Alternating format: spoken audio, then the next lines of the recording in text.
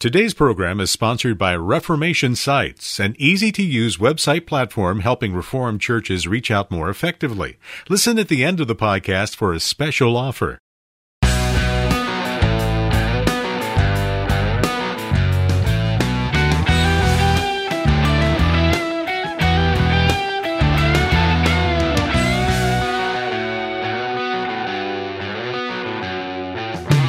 Welcome to Mortification of Spin, a casual conversation about things that count, with Carl Trueman and Todd Pruitt.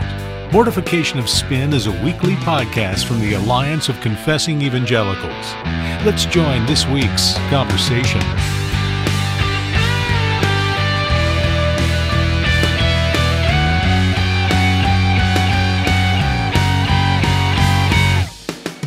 Welcome to Mortification of Spin. My name's Carl Trueman, professor at Grove City College in Pennsylvania.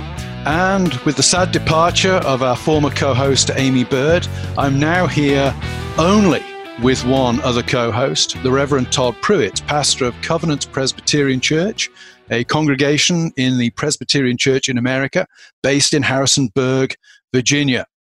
Todd, how are things during the COVID-19 regime, and what are we going to talk about today? Yeah, well, I do want to reassure our audience that both Carl and I are gloriously unmasked.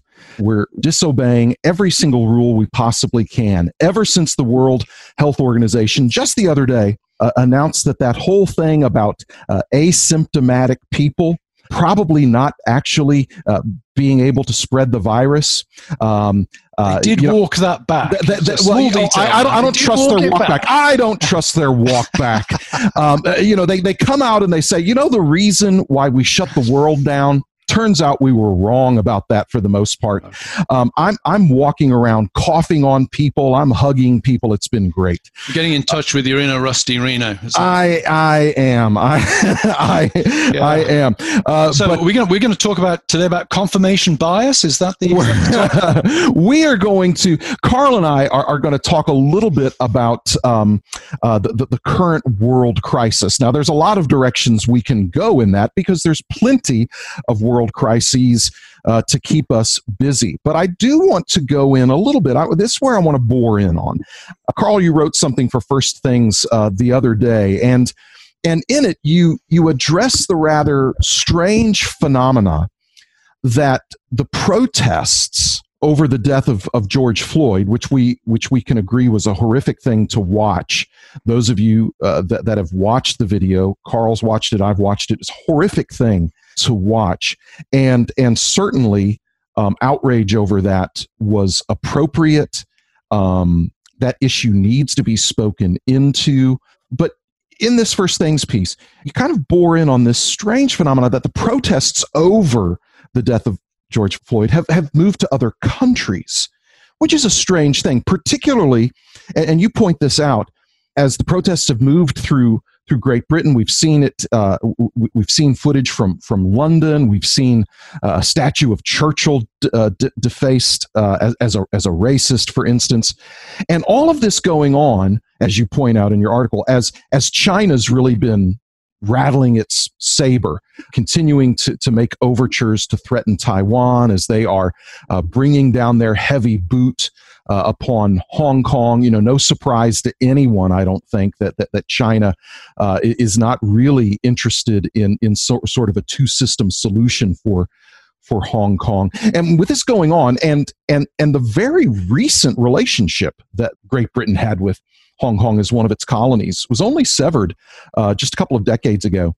You'd think that in Great Britain, concern over China's aggression would be kind of the thing they're talking about in the streets of Birmingham and London, etc. But no, we're seeing protests over George Floyd, a country across the Atlantic Ocean, a system that they're not a part of, and so you dig into that. And so my purpose today is to ask you to kind of help us think through on that. We're not going to be getting necessarily into issues of race. We're not going to talk about police brutality per se. The last time I checked, we are all against police brutality. But rather, what is England's, what is Great Britain's big interest in the streets on this latest issue, what does that tell us about us? What does that tell us about identity politics? What does that tell us about the things that we choose to overlook and the things that we choose to pick up a flag for? What are you getting at in that piece? Well, China has struck me as a very interesting moral issue for quite some time now.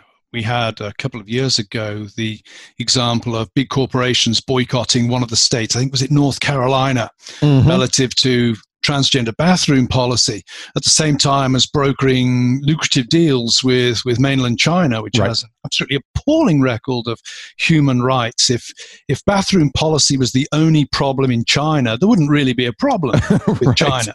So China's been interesting because it's the poker tell at a corporate level that money is driving a lot of what I would describe as corporate righteousness. Big corporations, getting in touch with my sort of inner Marxist here.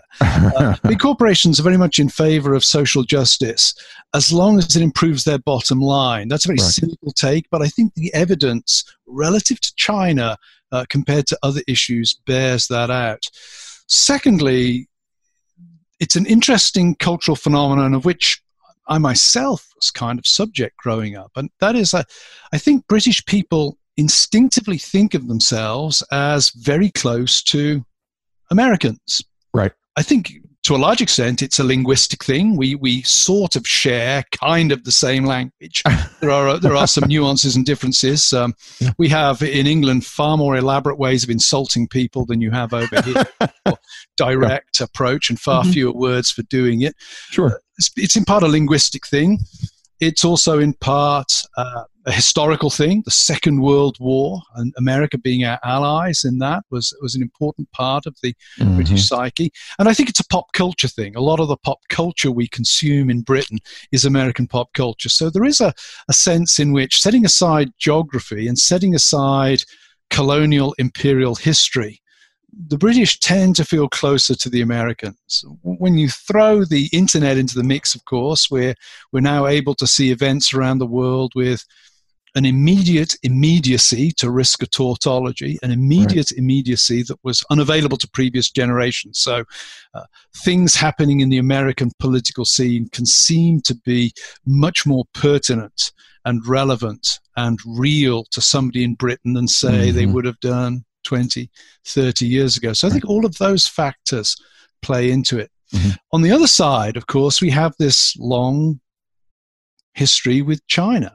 I remember in 1997 watching the official handover of Hong Kong when the lease came to an end, the handover of Hong Kong to the Chinese authorities, and Robin Cook, the foreign secretary, doing the deal. And then, this small man, and I know he was a small man because I once stood next to him at Edinburgh Airport, this small man in a lounge suit getting onto a tiny motor launch and being ushered away. It was this rather pathetic end in some ways to Britain's connection with China. And everybody knew on that day that the arrangement, the deal for this sort of two systems where Hong Kong would continue to enjoy democracy and yet would be formally part of the People's Republic of China, everybody knew that arrangement was going to come to an end. And of course, in the last few years, we've seen an escalation under President Xi of persecution of Christians, religious minorities in general, but the ones we're most aware of, I think, in the United States are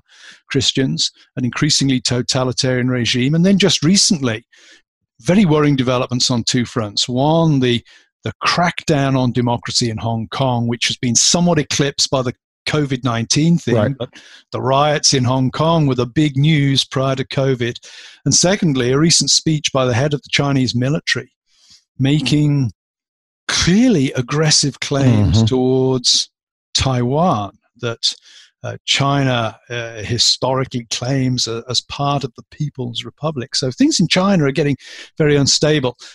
It's fascinating to me, and one can speculate as to why. It's fascinating to me that it's the George Floyd murder and not the Hong Kong situation that appears to have gripped the imagination of particularly young British people and brought them out to the streets. And there are probably, as I said, there are numerous reasons for that, but that was my question, because call me cynical, Carl. Call me cynical, but I have this sneaking suspicion that something other than the murder of George Floyd, something other than a bad cop in Minneapolis doing a bad thing, is driving so many of these people in the streets of London and elsewhere carrying George Floyd banners, defacing statues of Winston Churchill. I have a feeling that it's not a bad cop in Minneapolis that's really driving this. Yeah, I mean, first of all, we would acknowledge this racism in Britain. Right. So it's not as if Britain is not a racist country, but suddenly these things, there's racism in Britain. But I think you're onto something. Why this rather than Hong Kong? And I think a big part of it, this is speculation, but a big part of it comes down to belonging. You actually, in protesting George Floyd in London or Sydney, Australia, there's a feeling that one is belonging to some movement that transcends the little gatherings that one is part of. One is able to feel part of something bigger. And we live in a very disconnected age. The normal channels of belonging, well, there's the family. Well, that's been trashed. Right. By divorce laws, etc., etc. The family is now wrecked. Religious institutions, they're in a crisis, whether it's child abuse in the Roman Catholic Church or whatever. Religious institutions are in crisis. So they don't provide a context in which we can belong anymore. The nation. Well, we've had at least one, if not two generations now of teaching that everything about our nation is bad. Right. And young people now relate to their national history less in terms of appropriation and affirmation and more in terms of antithesis and repudiation. Right. So we have a swathe of young people out there, mass of young people out there with nowhere to belong. And suddenly these mass protests start in the States, and one, they allow you to belong. Two, and this is one of my theories of the Reformation, at the extreme ends, they allow you to smash stuff up. Right. And one of the reasons why the Reformation is successful, I say this to students, one of the reasons the Reformation succeeds is it legitimizes young men going out and smashing stuff up. Right. It's an attractive way for young men to operate. So I think that plays into it as well. What did Martin Luther think about the radicals in his day that took the streets and behaved badly? He was very nuanced in his language towards them, wasn't he? Yeah, he had a very, very nuanced word for them, Schwärmer, which means swarms. He thought of them as like a sort of plague of bees. So the iconoclastic riots of late 1521, 1522, Luther has to actually come back from his exile in the Wartburg Castle, voluntary exile for his own safety, in order to bring safety to the streets of Wittenberg. And I think one of the things when I look particularly at the riots that are going on at the moment, I am a big believer in the right to protest. Yes. I don't have any problem in people taking to the streets to protest. That's what makes America a better place than China to live. Right. You can do that. But the violence, I feel very strongly that churchmen, Christians, church leaders should unequivocally condemn violence, whichever side of the coin it's occurring on. Violence is to be unequivocally condemned. And that was certainly Luther's position in 1522. We all know Luther was inconsistent. We all know that that he was to advocate violence in other situations, or violence by the state. And that's not part of Luther that is particularly helpful, I think, or from which I want to learn. But the Luther of 1521, 1522, who clearly sees the danger of iconoclastic social chaos, that's an important aspect of his life from which we can learn. And would you say that the breakdown of the respect for institutions, broadly speaking, the breakdown for honoring historic institutions, has been a cause for the rise in identity politics, or vice versa, or is that a hard distinction to make? I think it's part and parcel of what's gone on. The breaking down of old hierarchies and the assembling of new hierarchies go hand in hand. The one requires the other, if you like. In a related, maybe this locates me very much as a middle-class Englishman. I know the arrival of the F word as a routine way of addressing people with whom one disagrees, even among politicians, in public statements, strikes me as emblematic of the way that respect for other people is at an all-time low in our society. And the F word has long ceased in general usage to mean what it originally meant.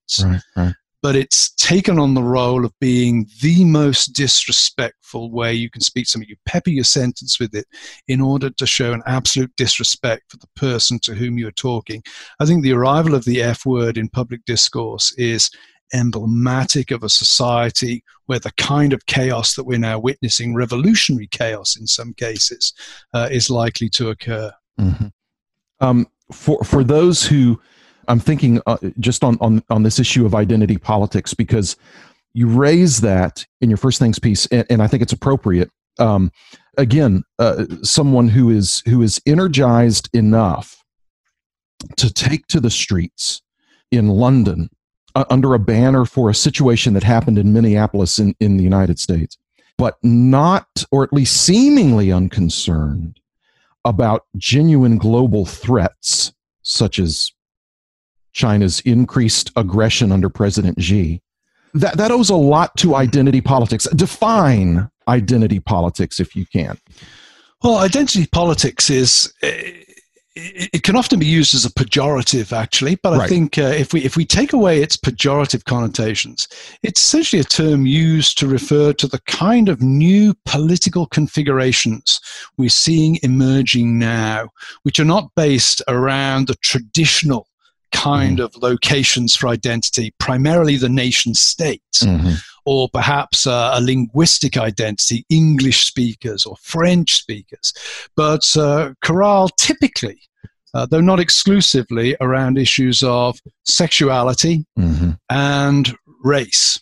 Those have become the two kind of key elements of modern identity politics that we tend to think of ourselves now, not so much in terms of, I'm English or I'm Scottish or I'm French. We might think of ourselves more in terms of, I'm straight, I'm gay, I'm bi, I'm transgender, I'm queer, or I'm Caucasian, I'm white, I'm Latino, I'm Hispanic, I'm black.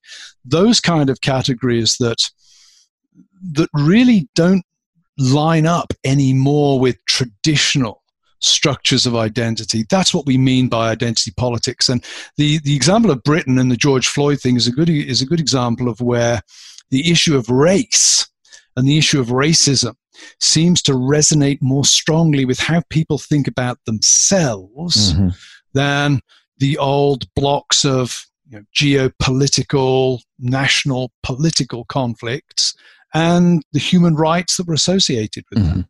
And, at the risk of sounding glib, I'm going to say something that, I would hope those who regularly listen to us would expect us to say, which is the Church of Jesus Christ has something to say about this in the gospel. I'm preparing to preach through Galatians a week and a half. I'm going to launch a series through Galatians. And as I've been rereading it and pouring into the good commentaries on it, one of the things that's remarkable about Galatians that's been striking me, particularly in these days, is how hard that letter would have been to receive if you'd been among the Judaizers, how hard that would have been, because among the things that Paul is doing is he's tearing at the fabric of their identity. The things that they wanted to say, this is who you must be as a Christian. You must become a Jew, basically, to be a Christian. Paul begins to tear at that fabric, and that must have been terribly painful for those receiving that, because he's undermining some things that they saw as essential to their identity, namely circumcision, which for them in many ways was impossible to was not just a religious marker, but it was a national marker for them, an ethnic marker. And for Paul to undermine that piece of their identity so thoroughly had to have been extremely difficult, I would think. And yet this is what the gospel does in some areas for us. It's hard. Yeah, I think you're onto a good point there, Todd. But the problem we have today, of course, is that you come up against those who've drunk deep at the well of critical theory. Right. And their answer to that will be, well, yeah, you're making a good point there about Paul, but what you mean by the identity he's proposing is actually white, heterosexual maledom as normative. And I think the problem one faces then is it's impossible to dialogue with somebody who has that deep hermeneutic of suspicion underlying the kinds of things that you're trying to say, that I think are perfectly legitimate. And just as an aside, that's why I think it's really problematic for Christians to adopt the tools of critical theory and expect anything to be left stable at the end of the day. Yeah, that's a good point. And again, we're hearing, and necessarily so, and I'm glad we've been hearing a lot about critical theory in the last few years, which we're glad for because it's encroaching more and more into Christian thinking. Rather famously, a year ago at the Southern Baptist Convention, there was a measure that came forth and was approved that critical theory could be used as a very helpful tool in interpreting the Bible, which rightly caused a lot of people to get a lot of heartburn over. And of course, that being brought forth by people who probably didn't understand critical theory as much as they thought they understood critical theory in terms of it being a helpful hermeneutical tool in approaching the Bible. Yeah, and I think you're right there. The things that are good about critical theory, if I could put it in those terms, are things that you don't need critical theory for. The idea that our reading of the Bible is skewed by place and location in time and space, by our personal experiences, by sin, Romans 1. We can actually get that from the Bible itself. Right. The danger of critical theory, I said this in talking about queer theory at First Things a few weeks ago, the end game of queer theory really is the destabilizing of everything. It's not that you're clearing away the brush in order to rebuild, it's that you're clearing away everything. Right. And it's a permanently destabilizing thing. And that's why, it's been interesting in Britain watching how the recent events have developed. That yesterday, the BBC removed a comedy, Little Britain, from the iPlayer. Well, Little Britain was the most iconoclastic, subversive, anti-establishment trashing of everything that Britain stood for comedy. Only finished a few years ago. Well, now it's considered to be racist. It's fallen foul of the ever-changing goalposts of political correctness. And in some ways, it's a poster child for what critical theory does, and that is it destabilizes everything. So as soon as anybody gets any kind of cultural ascendancy, they're going to be torn down. Right. There is no foundation really upon which to build ascendancy, which is not exploitative of somebody. Right. That's the critical theory perspective on things. Right. And so as a result, someone who is a person of the left, i.e. J.K. Rowling, can find herself now being roundly and viciously attacked because she simply made the assertion that there are certain bodily functions, let's put it that way, that only a biological female can experience. So even her asserting an undeniably biological fact has now placed her, a person of the left, in the crosshairs of this. Yes. Fascinating. Yeah. And intersectionality is simply the latest iteration of this. I mean, what intersectionality does is it, in theory, makes things more complicated. This idea that we can no longer talk about black and white, but we've got to talk about black, disabled, lesbian, for example, suddenly becomes a category. In fact, what intersectionality does is it simply expands, in practice, it expands the number of exploiters and makes the exploited an increasingly niche kind of category. Right. Yeah. Well, obviously, this is a discussion with lots and lots of tentacles, and it can go lots of directions.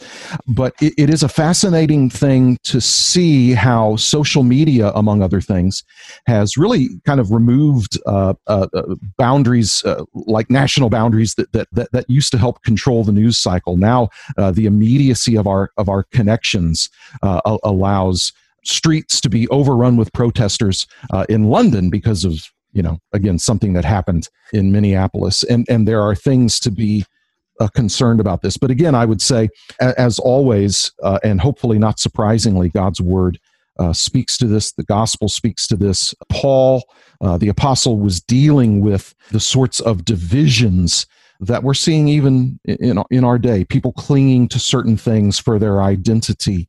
that the gospel challenges. And so at the very least, within the Church of Jesus Christ, we need to be reminded that things like identity politics can be an affliction of both the left and the right.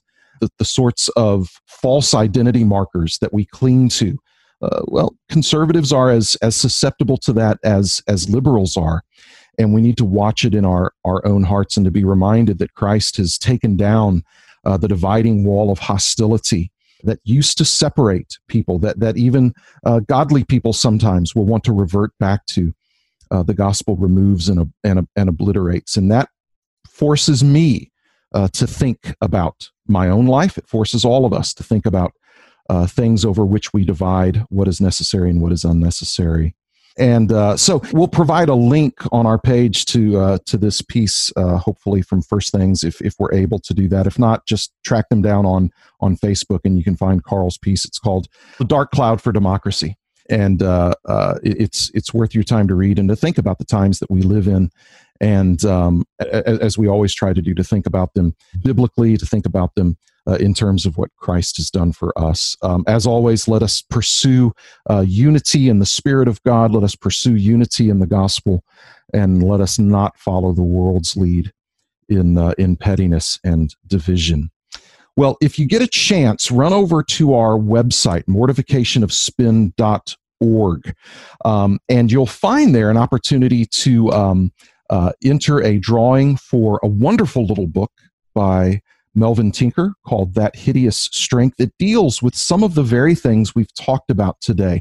More specifically, Tinker leans into the challenge of critical theory and the challenge it presents not only to society, but the inroads it has made even into the church. And I think he rightly diagnoses it and rightly sounds an appropriate warning for it.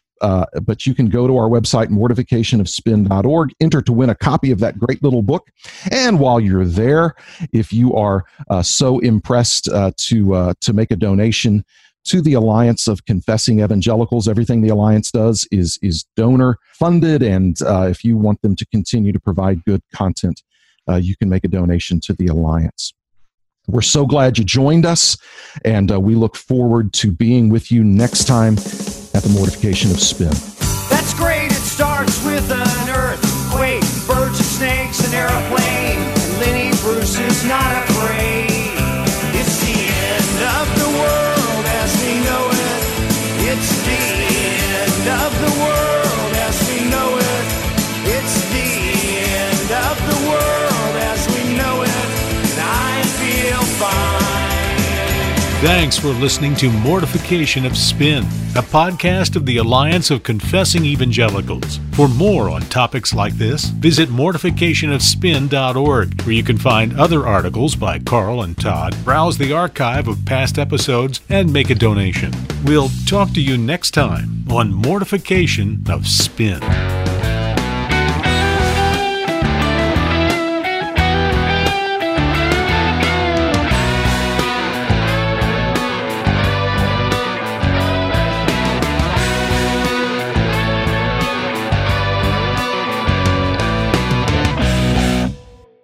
Now, is that coffee she brought you? So that would be the instant coffee, I imagine. Yeah, I only make one pot of real stuff a week, and that was yesterday. So I'm trying to make myself like it, but the instant, it's easier to make and it tastes great. I will say this. When Karen and I were in Scotland last summer, I got great coffee, but even the coffee shops we went to didn't have like pots of brewed coffee the way they have in American coffee shops. They made you an Americano, espresso shot with some hot water in it. And it was always really good, but nobody went to the coffee thing, and each individual cup was made individually that way. But coffee is catching on in the UK now, but it's, we're a nation of tea drinkers. Empire, we brought all the tea back from India, so I'm a tea and Marmite man. One of my best friends growing up was from England, and they would have Marmite mailed over to them, and I tried it. It's delicious. You either love it or you hate it. It's the scrapings. It's the scrapings out of from what they make. You don't want to know where it comes from, but it tastes great. It's like this black tar stuff that they scrape out of barrels that they've made something else in. Yeah, I'll say two things about that. First of all, I think Mortification of Spin is the Marmite of the podcast world. You either love it or you hate it. It's a purely visceral reaction. Secondly, I had a lecturer at Cambridge whose father had been on the Burma Death Railway. And somehow, while he was there, he'd managed to establish this food chain where he was able to get Marmite inside the camp. Priorities. And he was absolutely convinced that the nutrients in Marmite were what had kept him alive. That while his friends were all dying of malnutrition, he was thriving because he was having his Marmite. So I'm a true believer. At the end of time, it'll be me and a jar of Marmite, and that'll all be that's left. Everyone else will have gone. So you'd like to do more with your church's website, especially in this day and age when keeping your members and visitors informed is so important. Hi, Eric here from Reformed Media. I've developed Reformation Sites as an easy-to-use website platform to help Reformed churches reach out more effectively. With many beautiful mobile-ready designs to choose from, helpful services, and useful features such as Sermon Manager, online bulletins, courses, and notifications, your church's website will be ready the next time a major event happens. It also integrates with other popular services like sermon audio, online donations, and live streaming with pricing that fits into any church budget. To celebrate the launch of Reformation Sites, we're offering free basic setup for a limited time. The first 30 signups may also receive a free wordmark logo designed for their church. Go to reformationsites.com to get started today, or call me, Eric, at 561-900-6886 to explore the possibilities. Reformation Sites, church websites for a modern Reformation.